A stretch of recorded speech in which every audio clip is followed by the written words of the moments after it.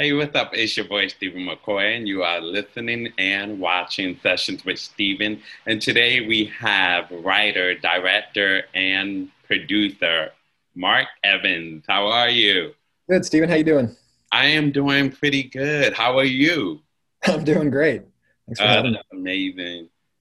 You're here to talk about your documentary, The Glamour and the Squalor, which is about the rise and fall of DJ Marco Collins. Can you speak to us about it?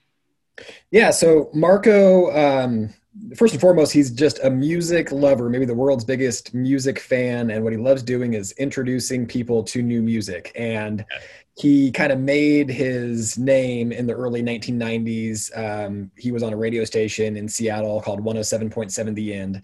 And in 1991, he was the first to play a lot of music that ended up becoming very, very popular and changing the world. Bands like Nirvana and Pearl Jam and Weezer and Beck. So the movie is about Marco and his rise of helping break all these bands and supporting these artists, and then ultimately his fall, and then his attempt to reinvent himself in this new world where the music industry has changed. Radio is not what it was. So just trying to find his way in, like I said, in this new world, and overcoming a lot of obstacles and challenges along his way. Yes, and one of the obstacles I was watching the documentary, and I thought it was just really deep because even just the upbringing Yeah. of being bullied and things like that, and you actually watching people say that certain songs truly change their lives and their experiences.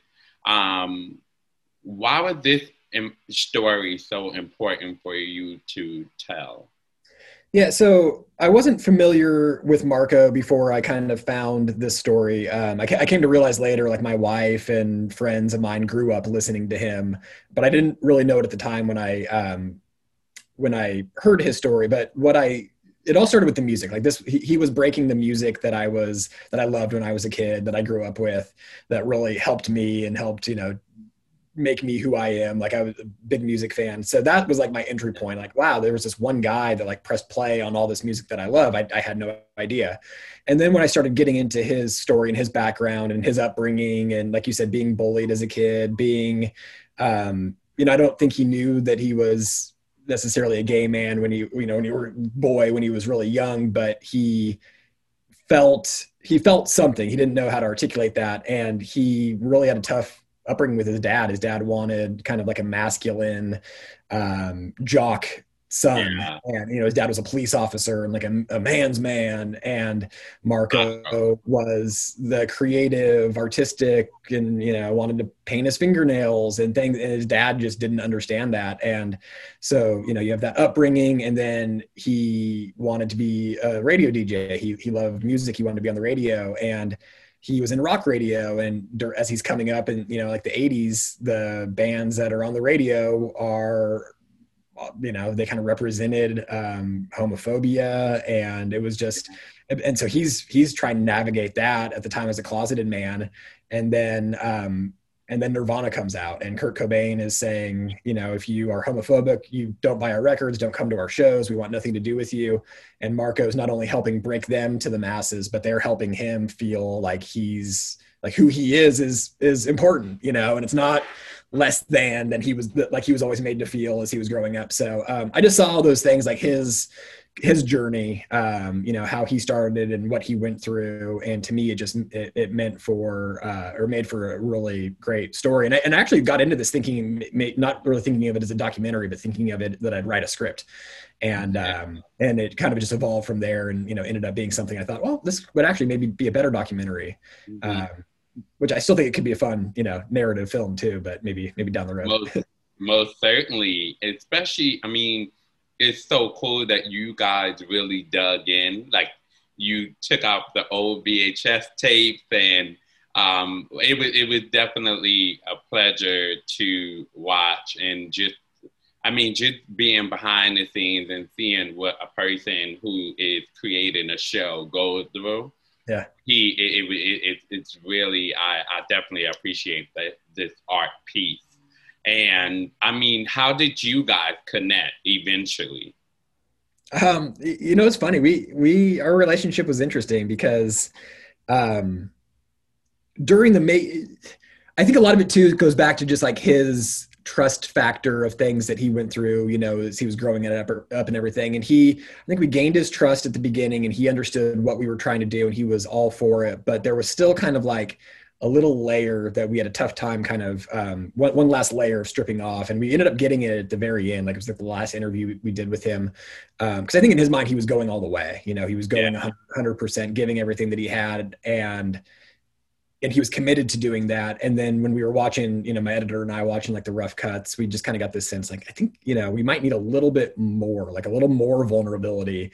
And which I think surprised him. He's like, I'm giving you everything that I have. And he was able to go there. He's an entertainer himself. He's a fan of film and independent film. And I think he realized like, okay, well, if they're telling me that, there's a little bit more to give and it's going to make for a better film, then I'll do it. Even if it, kind of hurts talking about this stuff and it's painful to revisit.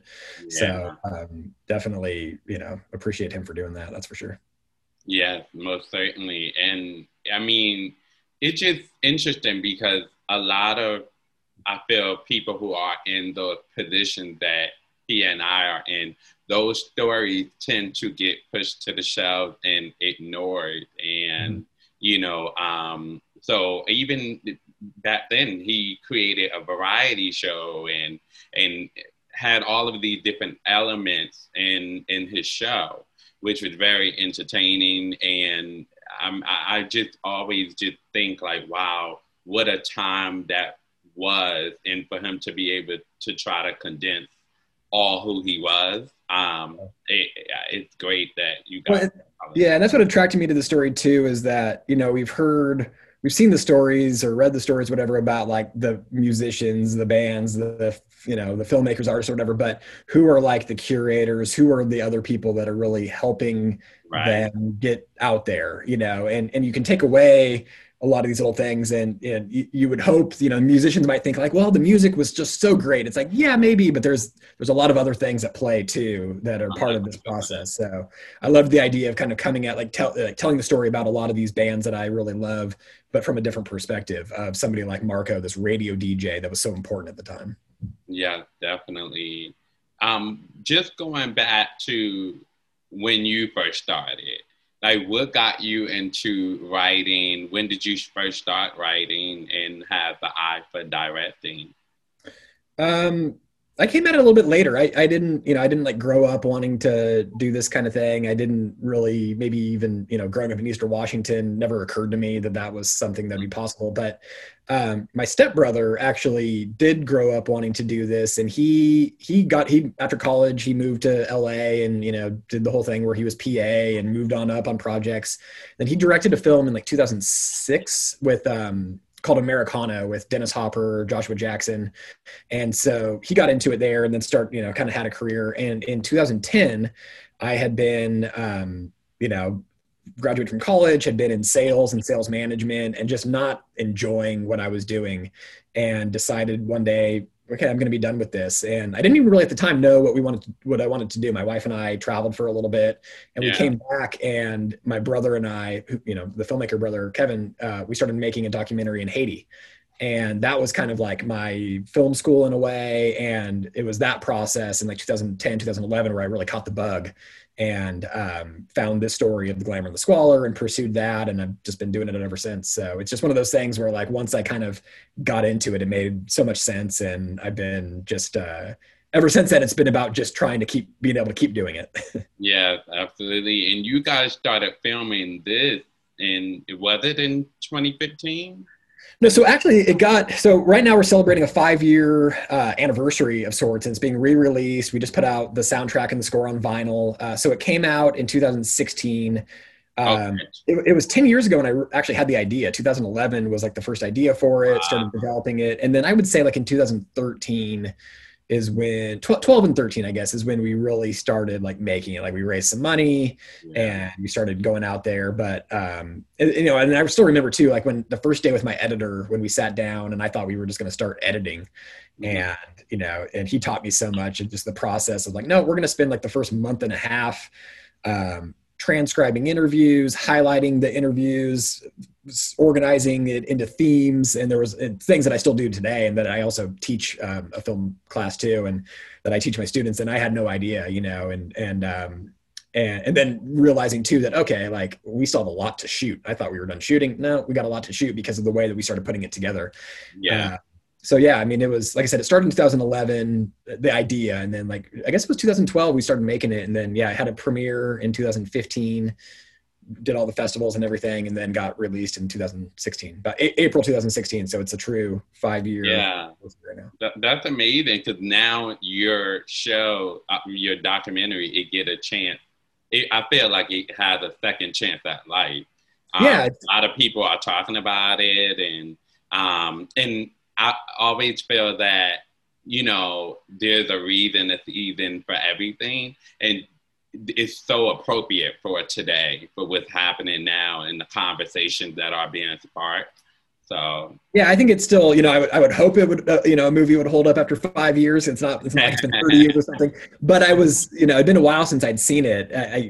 5 years ago, I had the movie memorized and had seen it so many times, and I had to kind of, scroll back through a little bit, and I was like, oh, this, good. I didn't do anything that I'm embarrassed about now in the film. Like, it totally holds up.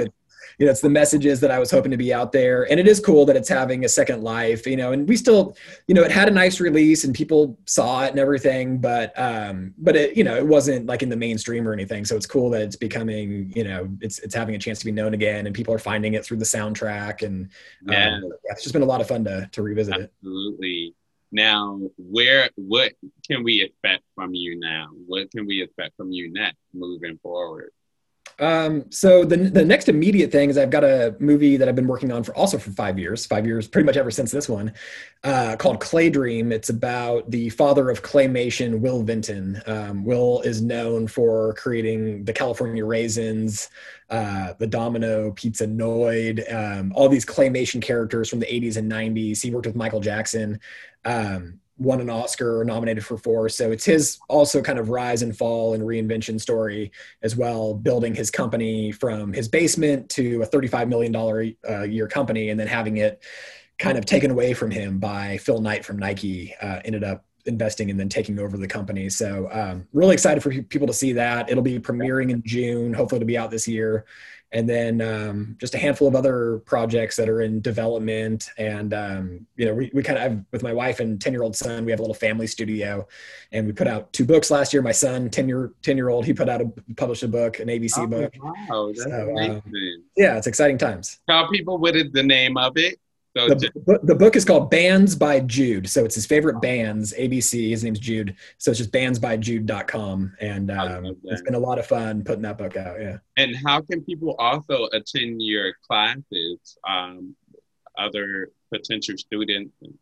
Yeah, so right now it's part of Olympic College. It's a college. There's 3 locations in this area, in Bremerton, Washington, Shelton, Washington, and I think Poulsbo is the other location. So it's a college course. I would eventually like to potentially do something too, just kind of like my own kind of classes once I have more, a little bit more experience under my belt as well too. But I love teaching at the college, at Olympic College. It's a great program, and it's probably the most affordable 4-year filmmaking degree in the country. So it's exciting. It's growing like crazy, and we're trying to also get the word out about that too, that Olympic College, and you can do it. We're still online right now, but it's kind of a hybrid, online and in person. Yeah. Now, what can you say to those who are trying to get where you are in the film industry? What is something that you can say to those people? I just think you've got to make your thing by any means necessary. And there's so many excuses we can make as far as, and they're legit, don't have the money, don't think you have the time, don't think you have the resources, but you just have to make your film. If you're a first timer, I'm thinking about like how obsessed I was about the glamour and the squalor of getting it made. And it took longer because we didn't have, all the money that we needed or whatever. But you just got to be, get crafty and do it. And if that means you've got to do a lot of stuff yourself and wrangle friends and work, nights and weekends or whatever it is, there's really, nobody, you're not, it's not going to be easy. So you just got to do it. And I think a lot of people I see just kind of like putting it off, and all, students that I work with as part of, the college here, I hear a lot from them about like why they can't really do their thing. And it's just like, you just have to, like, if you really want to do this, you've just got to do it. And I have to remind myself of that too. I'll have a bunch of content and I'm like, and maybe there's a great book, the War of Art, and it's all about overcoming your resistance and your fears of actually doing the work. And so I think we just got to kind of face it and say, if I want to be creative, if I want to do this, like, I've got to do it. Nobody's going to do it for you, so absolutely. That is such a great message to everyone. So thank you. And thank you so much for coming on. Really appreciate it. Yeah, thank you for having me, Stephen. It was a pleasure. Thank you, Annie. Thank you so much. I'll send you the link. Thanks, Stephen. I appreciate you having me. Thank you so much. Nice to meet you.